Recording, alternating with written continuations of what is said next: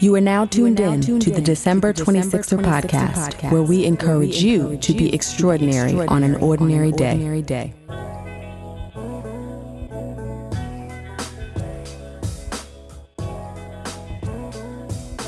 Hey 26er fam, welcome to another episode of the December 26er podcast. I am your host, Delisha, and this episode is part 2 of my conversation with author, inspirational speaker, entertainment industry veteran, and CEO, Sunsara Johnson. Now, if you're here, I'm going to assume you've already listened to the first half of this conversation in episode 137, so I won't go into a long intro here, but I'll just say this, make sure you listen to the very end. Not just because this is one of my favorite interviews to date, but also because you'll get the details of a giveaway sponsored by Sunsara in the final moments. This giveaway expires on Friday, September 25th, so make sure you follow the instructions before then.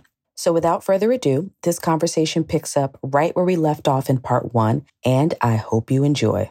This is one thing because this actually came up on a show we did a few weeks ago, a crossover episode with Al Hardy, about that accountability piece. And one of the things that I'm grateful for is that anybody who is in my core circle of girlfriends, I know I can flip all my baggage out right on the floor and we can unpack it, and there's no judgment there. And unfortunately, when that's not happening with our male counterparts, what ends up happening is you see a woman, and I think sometimes as much as they don't understand and struggle with the light, they're drawn to it in a way, and they're drawn to the wholeness and the healing that is happening, the work that's being done, even if they can't pinpoint what it is. So then they come and they're trying to tap dance in front of their baggage. And if you're a woman who's evolved and done the work, that is never going to work, right? And then there's never going to work. And it becomes almost parasitic. Like, I'm going to draw from you what I'm not willing to do for myself. So this is how I described it. And it took a situation for me to realize how to name it, how to call it what it was. They see you, they're enamored by you, and they can't love you. You know why they can't love you? They want to be you. Mm. So then it creates that kind of animosity, like a competition animosity thing, because they see these things in you that they want in their own lives. And it makes them feel like a failure every time that mirror, that reflection of light, because instead of saying, wow, this is what I can aspire to be, or if we link, this is what we can accomplish together, at some point we remind them of everything they're not doing. That's a word. That is a word. And that's men and women. That's people in general. That's people in general. At some point when relationships sour, a lot of times that's the reason, is we become reflections of the people, and we bounce off our energy. And sometimes they can't take what we represent anymore, because everything about us, especially, you'll notice that in growth. Jay-Z has a song called Most Kings, and he says a line, you think I worked this hard to remain the same, because people are saying that he's changed. And I think about that a lot. It's like when you grow and you develop, your circle may change. I mean, that has happened to me. Your circle may change. Even recently, there were certain conversations I used to entertain. I can't entertain them anymore, can't have them anymore, because I know what my life is built for. Doesn't mean that I'm better than anyone else. It does not. It just means that I choose different. And to everybody that's listening, you can choose different anytime you want to. You don't need, I'm giving you permission. If you feel like you need permission to choose different, I am giving you permission to choose different today. You can choose different anytime you want. And I think also, one of the things that a lesson I've learned over the years, they say you attract who you are, you attract who you are. I don't think it's always that. For me, I think it's you attract who you are, or you attract who you think you deserve, right? Because, go ahead. I think you attract who you think you deserve. This is my best friend, Barry Nosbrook. He knows me over 30 years, so he knows me really well. He said something deep to me one time. And he said, Sunsara, you love people the way you want to be loved. He said, you love with this intensity, with this fierceness, and you want them to win, and you want them to succeed. And if they don't win, their disappointment becomes your disappointment because you want it for them. He said, you love the way that you want to be loved. And I had to acknowledge that and say, no one's ever going to love me the way that I want to be loved, because they're not me, right? They have not lived my life experience. We are the sum total of our experiences and DNA and a bunch of things. There's not another me but me. And now I know I need to love myself the way that I want to be loved. So now I'm no longer seeking that validation in a relationship. That validation, I don't feel incomplete without a partner. I don't feel incomplete without a man. I sit here and I cook myself a 4-course meal, any night of the week, any meal of the day. I do things that I want to do for myself without a man because it's what I want for me. And I think you're right. I think a lot of times we hear these messages of, well, you attract who you are, so you need to do something different. I don't always believe that that's true. And I go to the example of Laban in the Bible. Laban was Jacob's father. And Jacob slaved for 7 years for Rachel and Leah. He wanted Rachel to be his wife, right? And Laban, who was his uncle's family as well, tricked him and said, nah, you got to do another 7 years for her. The reason that a lot of people are in our lives is because they are our Laban. And what I mean by that is when it was time, every time it was time for Jacob to leave, Laban kept giving another excuse. Each of those excuses were tied to he wanted him, like relationships do sometimes, keep us enslaved. Mm-hmm. He wanted Jacob enslaved to him because Jacob's presence was a blessing in his life. Mm. And sometimes people are drawn to us and attracted to us because they see that thing in us that they can't put a finger on, they can't name it, but they know my life would be better if this person is in my life. Now, like Laban, they want to dictate what that role you play in their life, but they want to reap the proceeds of it. And at some point, Jacob had to leave Laban. And when Jacob left Laban, God's blessing left him as well.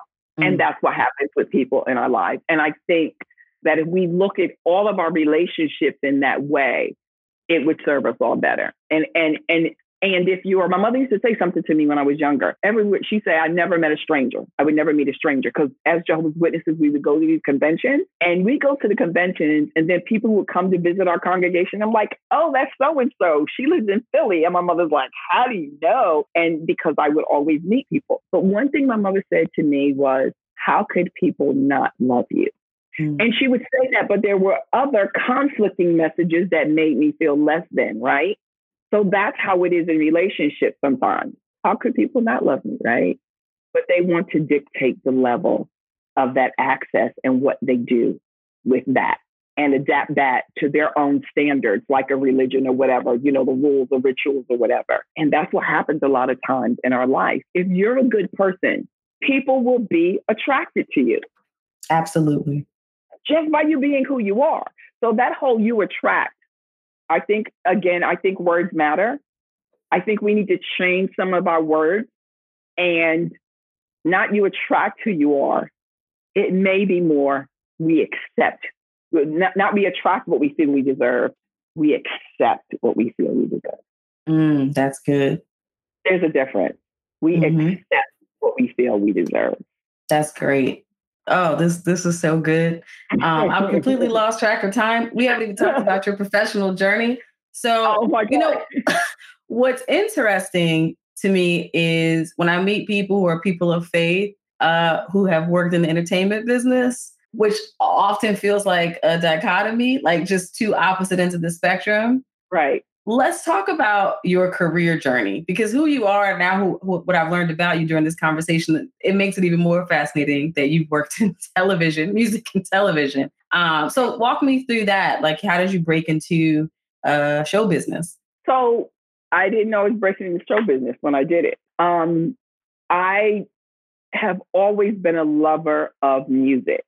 My mother would have a rent party the first of the month and we'd have the music and everything. And I was always a lover of music. I was a lover of lyrics and I was very much a lover of the liner notes, the album cover liner notes. And I'm a voracious reader, so I would always read them. And so when I was 17, we moved from one town to another town in my senior year of high school. And we went to see the movie The Wiz. And Scene for Brand New Day came on.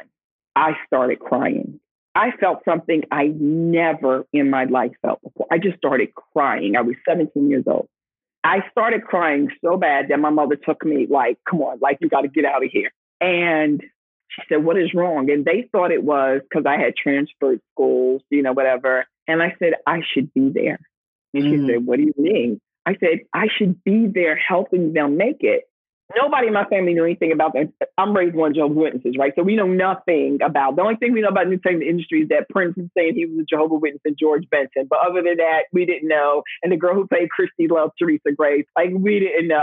That was the extent of what I knew about the entertainment industry. And I just remember just feeling like so connected. And she said, do you want to be an actor? I said, no, I don't want to be on camera. I said, I want to make it. I should be there helping make it. I knew nothing about the production process. Fast forward 17, maybe 18 years later, I'm at a church and a friend is leaving and she's moving to Chicago. And we're walking out the parking lot, a bunch of us. And I didn't know as well then as I do now. And I said, why are you going to Chicago? She said, my job. I said, what's your job? She said, I'm a producer. She was a producer on The View. And she said, Oprah's starting this new studio and I'm going to work for Oprah. I said, well, what does a producer do? And she said, they help make sure the show, she just gave me this, I don't remember what she said, like this real concise. And I just remember in my spirit, I knew, I was like, I'm going to do that one day.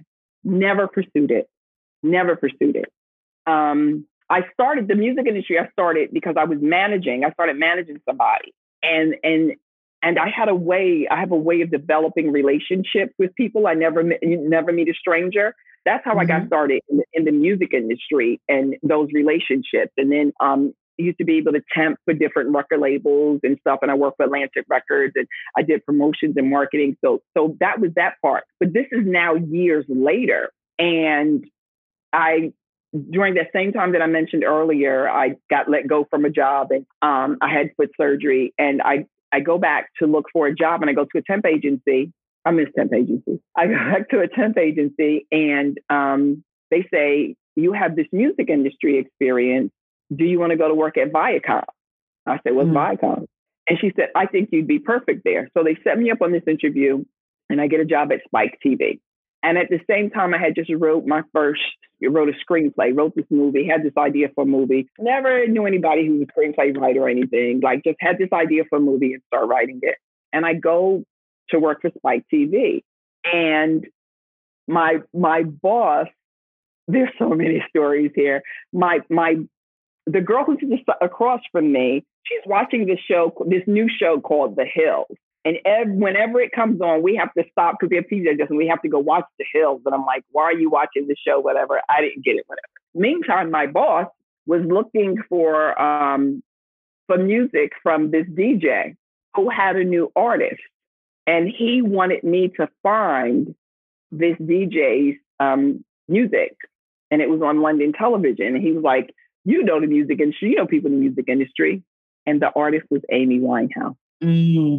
And it was before she became big, whatever. And so I got the information from my boss and I was doing really good in the job. And the job became it was opening up as a permanent position. In the meantime, I got to know, I was in integrated marketing and I got to know other people throughout the building because I know people, that's just the thing that I do. And I was given the opportunity to sit in the writer's room. And I felt like this is where I want to be, but I'm not good enough. And I gave somebody my script to read and they said, you have a gift. And I signed up for the screenwriters competition. Before the screenwriter conference happened, the job that I was in was a secretary, which was open. They said they hired somebody else. And I found out they said, we hired someone else who has more experience. They hired my freaking intern. Wait, so at this point, you have years of experience, professional experience. You're clearly knocking it out of the park. I'm in my 30s, like almost 40 years old. Right. So you're far into your career. They hire my intern. And when I tell you, I cried like a baby. And I remember leaving work that day And I got in the elevator, and the same senior vice president who had put me in a writer's room said, "What is wrong?" And he made me get off the elevator and go in his office. And I told him, and he said, "Something better is coming for you. I'm telling you." He said, "Something better is coming for you." And I didn't see it. I was just, like, this was my chance to get in television, whatever. And I was like, okay, whatever. He's like, "You can use me as a reference." I was like, okay, whatever. And I got a call a week later saying, "We have an opening at MTV." So many stories and testimonies. We have an opening at MTV for a permanent position for a long-term temp position for a secretary. "Do you want to go on an interview?" I said yes. So I'll never forget, it was on a Tuesday, and I go up to the 29th floor. I sign in at the desk, and I go to the 29th floor, and the girl who approaches me is an African-American, and she says, I said, "I'm here. I have a 1:00 appointment." She said, "Are you sure?" I said, "Yes." She said, "I don't see your name on his calendar." I said, "I'm sure I have an appointment." She said, "Well, what is it concerning?" I said, "I'm interviewing to be his assistant." She said, "I am his assistant."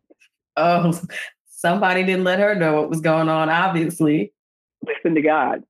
Listen to this. So I interviewed with him, and I wrote a book, Breaking into Television, An Insider's Guide. And I have another book called Getting to First Base, The Art of the Pitch, which I teach. I do here with high school and college students to teach them how to pitch themselves, to prep themselves for interviews. And one of the things that I did on that interview, and I teach them, is at the end of the interview, the most important question that you can ever ask is, "When do you want me to start?" Hmm. And he said to me, "Tomorrow's Wednesday. It's my wife's birthday. I won't be in. Why don't you start on Thursday?" So I knew I had the job before the agency did.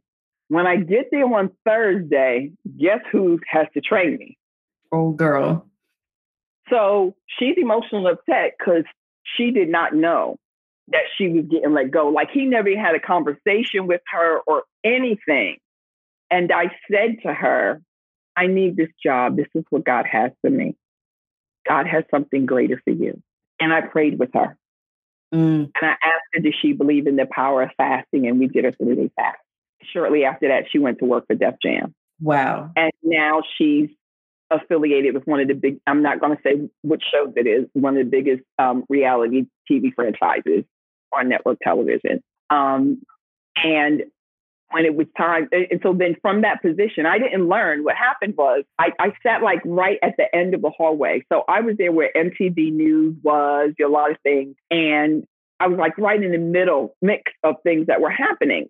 And so I developed relationships within the building. There was an artist, I still knew some people from the music industry. There was an artist. VH1 Soul was just winding down, but they were still playing videos. There was an artist who had a song who I thought belonged on VH1 Soul. I pitched it, and guess what? It landed, the video, And then I met someone in Arizona who wanted to do a special about the inside culture of MTV. So I executive produced this. It was 2-hour special called The Faces of MTV. I interviewed somebody from HR. I interviewed people from MTV News. I got inside access to the Rock Band game that we were developing at the time. Like, I got all this stuff. And I held one of the interviews in the music room at MTV, which was, I think, on the 25th floor at the time, which people were not granted access to. But because of the relationships I had developed, this is what happened. So I had a boss who apparently was difficult. And apparently several people had gotten let go in a short period of time. I didn't realize that a lot of people were friendly towards me because they were wanting to know how long I was going to last. I didn't know.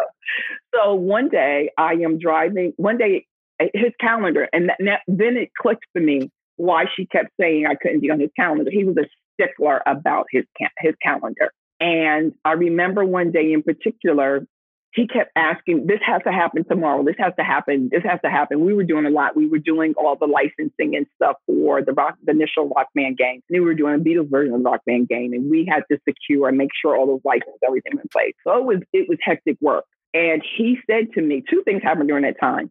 This was during the time when I was doing the Faces of MTV and the video, And I did an elevator pitch literally to the president of MTV, and he had me start meeting with development people for some show ideas. And one day, what he used to do is I have to be in the office. We both lived in New Jersey, but I'd have to be in New York in the office while he was driving into the office and discussing his calendar on the phone. And one day he said to me, what happened to my calendar? I said, I told you couldn't. And he just cut me short and said, in my office in 10 minutes. Mm. So I just pulled myself together, pulled all my proofs together, put it in a folder. And he said, I thought you said you could handle this job. I thought you said, like, he was just berating me. And I said, I could do your job. I could do this job. And I threw the folder with him. I said, here's the email of every confirmation. And every time I said to you, you have 12 hours back to back with not even 30 minutes to go take a pee. And his face got real red. Mm. And he said, we have a communication problem. And I said this twice in my life to people. And both times it was in a job, to a position, to a white male in authority in my career. And I said, miscommunication is white people talk, or you don't want to own up to what you did. You did not say that. Yes, I did. Oh, wait, yes, I did. I said, I understood you clearly. Either you trust me or you don't. And if you don't, I don't need this job. He never had anybody stand up to him like that before. When my mom died and I didn't go to the funeral, he told me, I will come to the funeral with you if you want me to and sit in the back, because that's what the fellowship people do. He told me, you can cry, scream, come in my office anytime you want to. When he found out the things that I was doing in the building, he called me into my office one day and he said, why didn't you tell me? He said, what are you doing here? I said, what do you mean? He had gotten a call from senior vice presidents, from people in the building. They said, why is your assistant an assistant? Like, who is your assistant? Because, you know, she's calling my assistant to book this stuff and she's doing this. Like, I had gotten insurance permits and it was my first production, but I was doing it, that discernment. I just doing it like I was born to do it. And he said to me, why didn't you ask me to help you? I said, because I didn't need your help. Mm. And he said, this is right before the Christmas holidays. He said, I'll tell you what I'm going to do. What is it that you want to do? Tell me the path that you want to take, what it is that you want to do. And then I'm going to help you do that. I said, I don't need to wait for that. I know what I want to do. And he said, what? I said, I want to executive produce my own television series. He said, I can't do that for you right away, but I can put you on a path to that. And he called someone who worked for him. And he said, I need you to take her to lunch. Just take her to lunch and have a conversation with her. That's all I'm telling you to do. And I went and I had lunch with the vice president and we talked. And I pitched some of my ideas and didn't even know I was pitching, but just pitched some of my ideas. And when I got back from lunch, my boss put me in his office and he put me on speakerphone with the guy. He said, what'd you think of her? He said, oh my God, she's awesome. He said, create a job for her. Wow. So in him creating a job for me, another position came up. And this is to every creative, every true creative. I want you to hear me on this. Another position came up. And so somebody else called me and said it was a production manager job. And he said, you should interview for this position. I said, why? He said, because you should let the creative be the creative. I was like, so you're telling me I can't? I pushed that to the side. When I got the job, literally, my initial title. So the career path is production assistant, production coordinator, maybe production manager, associate producer, and then producer. I was a secretary and I hadn't been any of those. When I went to get my job, at first they were going to say production coordinator. Then it was associate producer. And my boss called me into the office one day. He said, you're the best producer I have. You're a producer. Wow.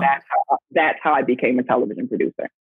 And one of my first shoot was on a show for Logo called Noah's Ark. But my second shoot flew me to LA to do the DVD behind the scenes interviews. For The Hills. And it was so funny. It was like, oh, so there's no wasted time with God. Oh, now I know I was exposed to that show so early on in my career. But every step in my career, from starting my business, every step in my career, I didn't know it at the moment, but I could always trace it back to something intentional that God did in my life. And you know what I think is important to note here? We always say people quote the Bible, one day is as a thousand, years and all that other stuff. But one of the things that you hear high achievers say, and a lot of 26ers that I speak to who listen to this show, is I feel so behind. I feel like I'm losing time. I'm this age now, and I wanted to do this, but it's past it. I should have been focused on that in my 20s. And I think what's so amazing about your story is that once you finally broke into the business, first of all, you saw opportunity and you seized it, because that's also important. Another person could have gotten into that job and just booked appointments and stayed within the confines of what was on the job description to be a secretary. Right. But you had the access and you seized the opportunity. But also what I think is very important is how years of experiences and that intentionality piece and what God has for you can accelerate and catapult you into your purpose without having to move in lockstep and spend 2 years in this job and then another one in this one and then 3 in that one. I think that's important to note. That's when the suddenly moments happen. Mm-hmm. So it's suddenly that everything clicks, but it was a work in progress all the time, just like the creation of earth. It was suddenly, man was on earth, but it was a process, like everything with God is. But I'll add to that something you said. Anybody who listened, hear me loud and clear. I was almost 40 before I became a television producer. God placed that dream in my heart when I was 17, and I did nothing to pursue it or to chase it. I just knew that it was supposed to be. So it happened when and how it was supposed to be happened. It came to me. I didn't have to fight for it. I didn't have to struggle for it. I did not publish my first book until I was almost 50 years old, almost 50 years old. I did not start working for myself until I was just about to turn 50. Right. I was 49 years old when I first started working for myself. And I had plenty businesses. I always had a side hustle. I was always having a business on the side of my job. My children were accustomed to having a home office always, but I did not become fully self-employed until God told me it was time. And again, knowing, I knew it was coming. I started studying the book of Joseph. All I wanted to do was to study about Joseph. And what clicked for me was all of Joseph's experiences. And there were two main points for me that made me start my business, that encouraged me to start my business, I should say. One was that when Joseph was in jail, he did what we often do, and I speak about this in the book. We insert ourselves into other people's dreams. So I hate when people say, don't forget me when you make it. Don't forget me. Go back and read about Joseph, because that's what Joseph said. Joseph was presented with the opportunity to interpret two dreams. And it was one, the cupbearer and the baker. And the one that was more favorable to him, one was going to die. The other one that was more favorable to him, Joseph said, don't forget about me because I'm in here unjustly. We sometimes try to get people to rectify what God already has in process for us. Joseph wasn't ready. It wasn't God's time for him. And so they did forget about him. And people will forget about you. Don't hold that against them. God is doing that. He's allowing that to happen. If God wants something to happen to you, there's nothing that heaven or hell could do to stop it from happening. So stop blaming people for not putting you in positions that you feel like you should be in. If it may be that you're not ready. There's some more work that God needs to do in you. So, and he's building you up. So by the time that Pharaoh needed his dream interpreted, it was like, oh, yeah, Joseph, he has this experience. He has this. And it was said, if you go back to the scriptural account, it was said there was no one more qualified than him. And when I got ready to leave my job, I was working a bunch of YouTube channels, helped Jay-Z launch his channel, Meredith Vieira launch a channel. I was so undervalued there. And I remember it was time for me to leave and start my own business. And I remember just studying Joseph. And I was like, okay, God, you're processing me because I want to go do this now. This is not working. This is not working. And when it was time for me to start my business, I said a Joseph prayer. I started a book I need to finish called Joseph Principle. And it's not, I don't do ritualistic prayers, but the essence of, and it was basically this: God, I know I never want to interview for a job again. I never want to seek out an opportunity. I want opportunities to come to me because I've done my work. And just as they said of Joseph, just as his reputation preceded him, just as his trials and tribulations and abandonment by his family and like all of that happened, preceded him, and you use that to mold him into who he is, that's what I want you to do with my life. So I never want to interview for a job again. And I want everything to happen to me organically. And I want people to say, there's no one more qualified with her. So I started my business, Amass Digital, August of 2013. Mm-hmm.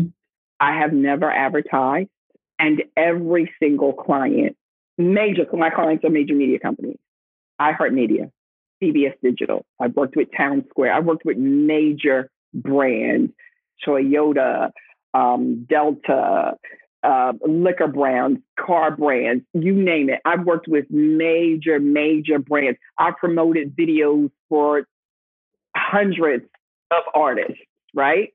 They trust me with 6-figure budgets. Mm.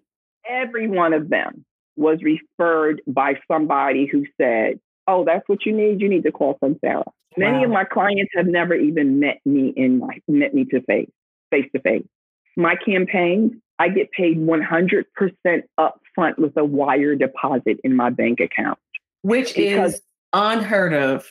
One of my clients is in bankruptcy, and I got the call that they were changing that. And they said, we fought for you because you're the only vendor that gets paid that way.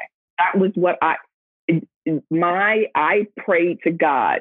Joseph was second in command. I only want to deal with second in command or higher.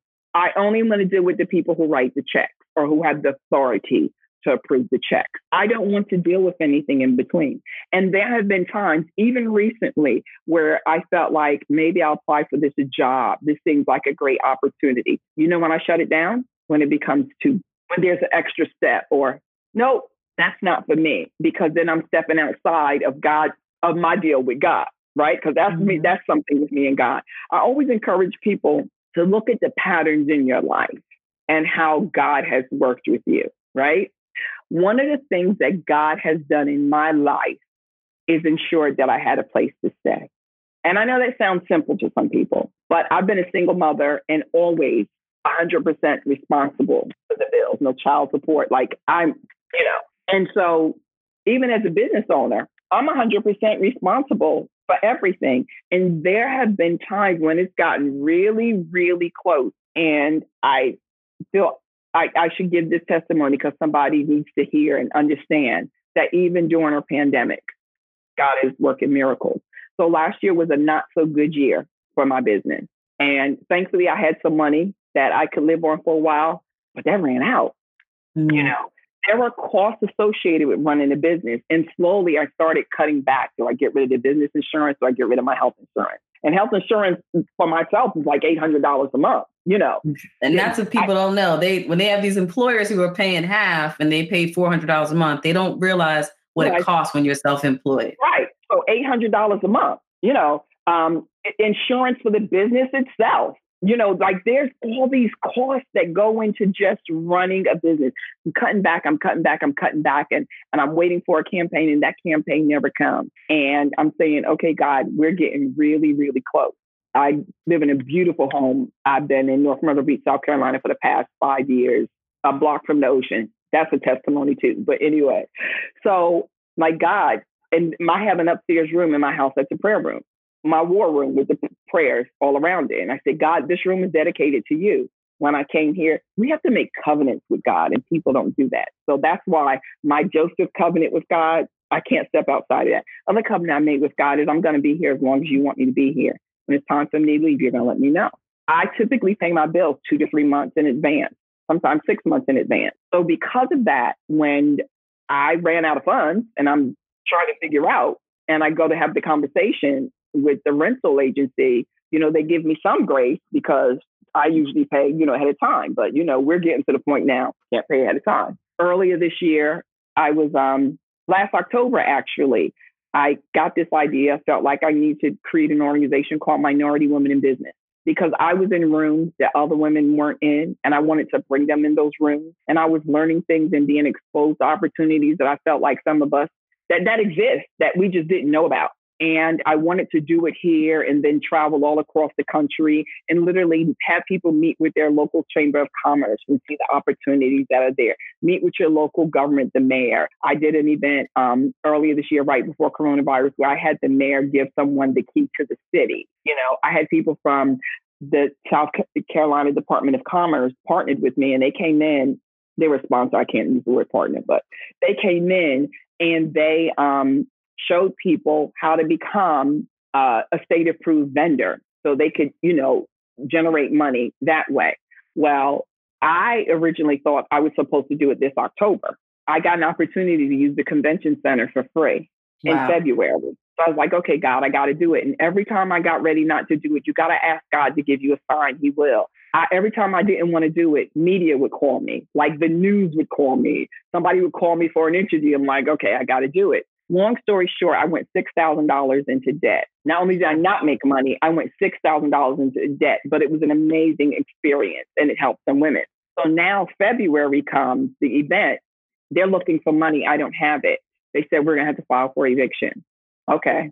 My God, I'm waiting for this campaign to come. What's happening with this campaign? Like, why is this campaign not coming?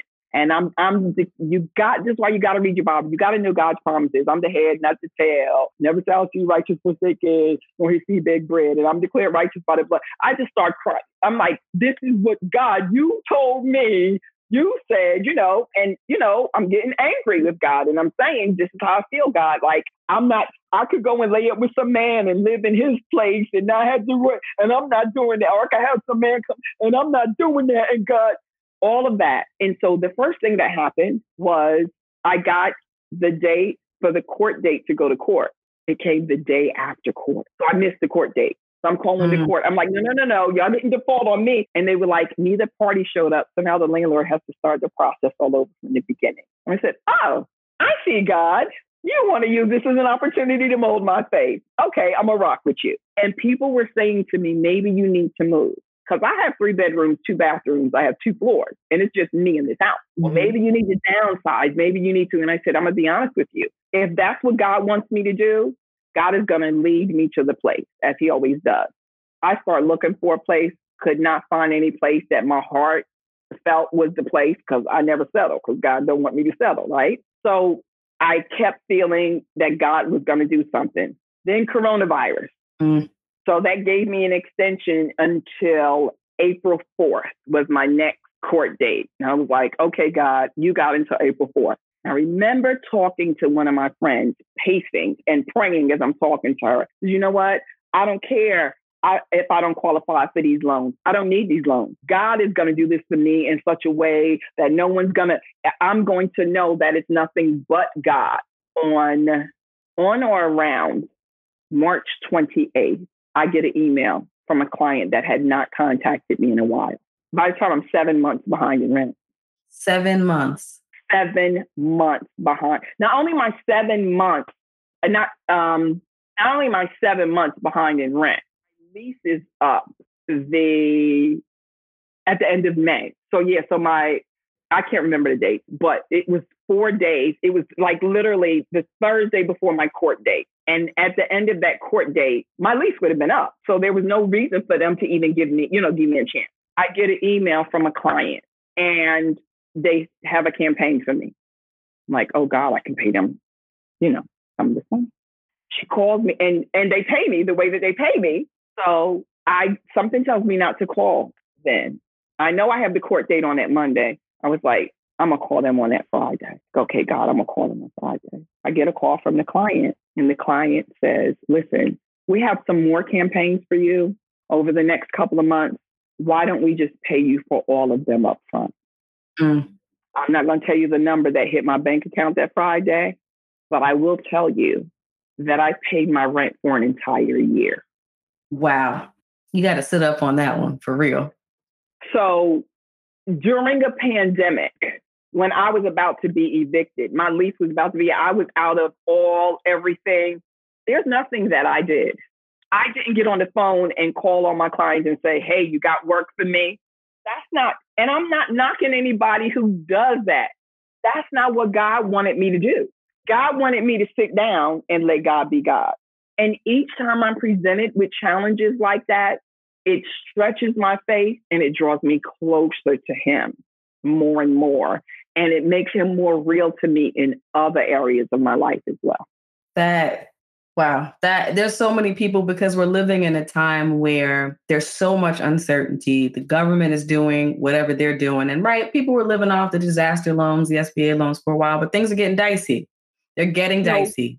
But here's the thing that I had to deal with myself, and I had to reconcile with, and I still, I'm a person I feel bad about sometimes, and I know I shouldn't, because there were people who had jobs, were not worried about their jobs, and were saying to me, "You need to leave. Like, you just go live with a friend. Like, sell everything and go rent a room and whatever." And those people, some of those people don't have jobs, and their jobs are never coming back. Wow, it's true. And I've said, talking to Demarcus, the producer of the show, I said 2020 is breaking a lot of people, but it's going to open some doors for people as well. There are paths or trails that are blazed in times of calamity. People get divine ideas. There's a shift that happens where new opportunities open up. And, I think for a lot of people, it is about perspective and sticking to your purpose and what you were told, because the response is not going to be the same for everybody.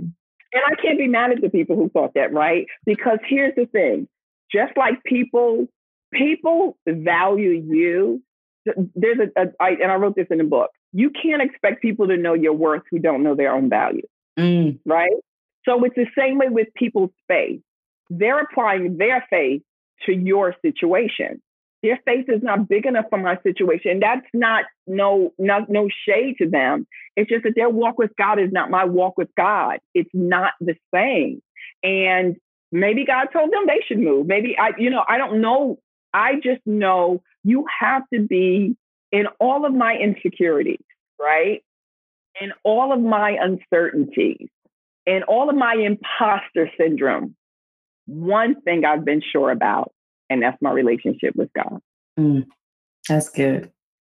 And when you think about, we'll take Moses as an example. You think of Moses, you think of Jonah, you think of these people who were, even Sarah, right? It wasn't that Sarah didn't have faith in God. It was her insecurity within herself. Moses, it wasn't that Moses didn't believe that he couldn't speak. Moses, every excuse that he gave to God at the burning bush was about him as a person. It was not about, well, I don't believe you're God. You're not sovereign. You can't make this happen. It was about him. We need to deal with ourselves and find a way to separate that when we're going through trials and stuff and say, but God is God. And no pandemic can change that. That's a good word. I feel like you just told the story, but I'm going to ask the question anyway. Describe a time when you had to be extraordinary on an ordinary day. I have so many to choose, and I'm going to choose one. I feel like somebody needs to hear this. It was the day at 1 or 2 o'clock in the morning when I took a bottle of pills and I went to a bench and I was done. I was done with life. I was going through some things in my household, in my home, that were so challenging, that felt so crippling to me and so incredibly soul crushing to me. And I want people to hear this. People who commit suicide, it's not because they don't want to die. It's not because they want to die. That's not why they commit suicide. It's because they don't want to live. They just don't want to be here anymore. And they feel like if I'm not here, that will take away that pain. And we like to say, and the reason I chose that moment is because there are a lot of things that people deem extraordinary in my life that I don't. I feel like they're just, the extraordinary is me being an ordinary person and God adding extra to it, right? The extraordinary thing that I did on that day was answer the phone when my friend called. She couldn't sleep randomly, and I like to call those moments accidentally on purpose moments, called me. And when I answered the phone, she said, "Where are you?" And she kept me on the phone long enough for someone to come get me. So on that day, the most extraordinary thing that I could do was answer the phone. Mm. And I guess I want to convey the message that it's okay not to be okay. And on some days, if the best you can do is get up out of the bed, brush your teeth, and then get back into bed again, it's been extraordinary on that day because you're still here. Absolutely. Absolutely. That's good. And I feel, we've been hearing these stories of people. A lot of stories are coming out because it's a time to be talking about suicide prevention, but people taking their own life during quarantine, right? Because they don't have the social interaction. We don't have the support system in the village that we normally may have had. Also, people's money is funny. And even in the entertainment business, productions are shut down, that kind of thing. So I think it's important for that story to be told because so many people are in such a dark space and cut off from the outside world in a way that they would not normally be if we were not in the middle of a global pandemic. It's truly challenging. And it's funny because I'm an introverted extrovert. Like I literally can be in my house for 3 weeks and never walk out the door. One, because I create an environment that I love. And I feel like I have so much to do. But when the pandemic hit, it was different because there's something about knowing that you don't have that as an option, right? And now I'm looking forward to being able to get out and to be able to do, to do things freely the way that I would like to do them. But I can't imagine how hard this is for people who are really social beings, really active social beings. I thank God for Zoom and, the ability to FaceTime and to do those things with people. But I think it's also an opportunity for us to develop deeper connections with people. Mm-hmm. Rather than just superficial. Because you can go out to a bar, have a drink and meet people and just be superficial. And then you come home and what is there? But it doesn't matter because you get up and you go to work the next morning and you see people and you interact with them. But this is really an opportunity for us to be introspective and to turn inward and to see who we are and learn some things about ourselves. And I want the pandemic to be over, but I am appreciating everything that I'm learning about myself in this season.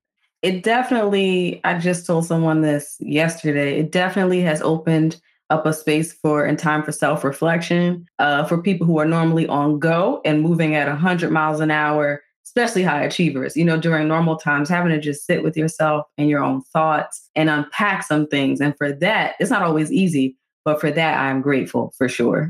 So I'll give you an example for me. I know I'm always on go. I like to say that I'm relaxing. And it wasn't until the past 2 months that I realized that even when I relax, I'm lying to myself because my mind is always thinking about the next thing that I needed to do. What I've been doing is yoga and meditation. Mm. And it forces me to be in the moment. And so now I put my phone on Do Not Disturb. I don't feel like I have to have my phone. Sometimes I will leave my phone downstairs and don't think about it for hours. That typically wasn't me. My phone would be in my hand. I'm like, because I got to have that constant distraction. And now I am really focused and centered. And especially as someone with the gift of discernment, so much more in tune with things. Mm-hmm. That's awesome. So what's interesting is we talked for so long and I just know in my heart that we've still only touched the tip of the iceberg with your story. But, the beauty of these relationships, and, we usually do our interviews in person and COVID, and we like that energy of being in the same room. But one of the beauty of COVID has been talking to people who are not in New York or New Jersey and being able to have that conversation. But what I love about this show is that this is the beginning. We always hope that it's the beginning of a journey of people coming into the 26er community and appearing on the show. And we continue to follow their journey and continue to have conversations and invite them back over time. But I feel like, we have goals of creating conferences and seminars and all that other stuff. So I know I'm going to be calling you for that because you dropped 45 gems in this one conversation. I have thoroughly enjoyed this. So tell people, we've referenced your books at various points, but tell people list all of your books again and where they can find them. Okay, so my website is sincerajohnson.com, and you can get most of them directly there from me. All of them are on Amazon. All of them are available at Barnes & Noble as well. I did a Barnes & Noble book signing for 2 books at one time last year and sold out like before the book signing was over. I was really amazed by that. But I do I refer to as informational and inspirational writing. So the informational, breaking into television and insider's guide. That's exactly what it is. It was written several years ago, but it's still relevant. Getting the first base, the art of the pitch. If you're interviewing or if you want to learn about pitching yourself in any capacity. I teach it at schools, and they order the books in bulk for the students, and I go in and I have sessions with them. Dear God, Passionate Prayers in 140 characters or less. That came from me being on Twitter, tweeting prayers and people saying, when are you going to write a book? And I woke up one day and realized I had enough content for 300 books. So I still have books to be released. Talks with God, 30 Days of Inspiration for Entrepreneurs. I wrote, I walk the beach in the morning and have these talks with God. And I wrote that during a really, really challenging time in my life. I was struggling with depression. Traveling a lot, but not really addressing what was going on within my life. And it caused me to reflect on my journey overall. And I talk about things in that book, especially if you're entrepreneurial, what support means, why you shouldn't expect your friends to support you. I talked to the church community in one chapter very specifically about branding, like why you shouldn't name your bookstore to Jesus Book Shop or Holy something or whatever, because God never put his name on the stuff that he created. So why are we putting his name on the stuff that we create? And then there's Pray Like Hannah.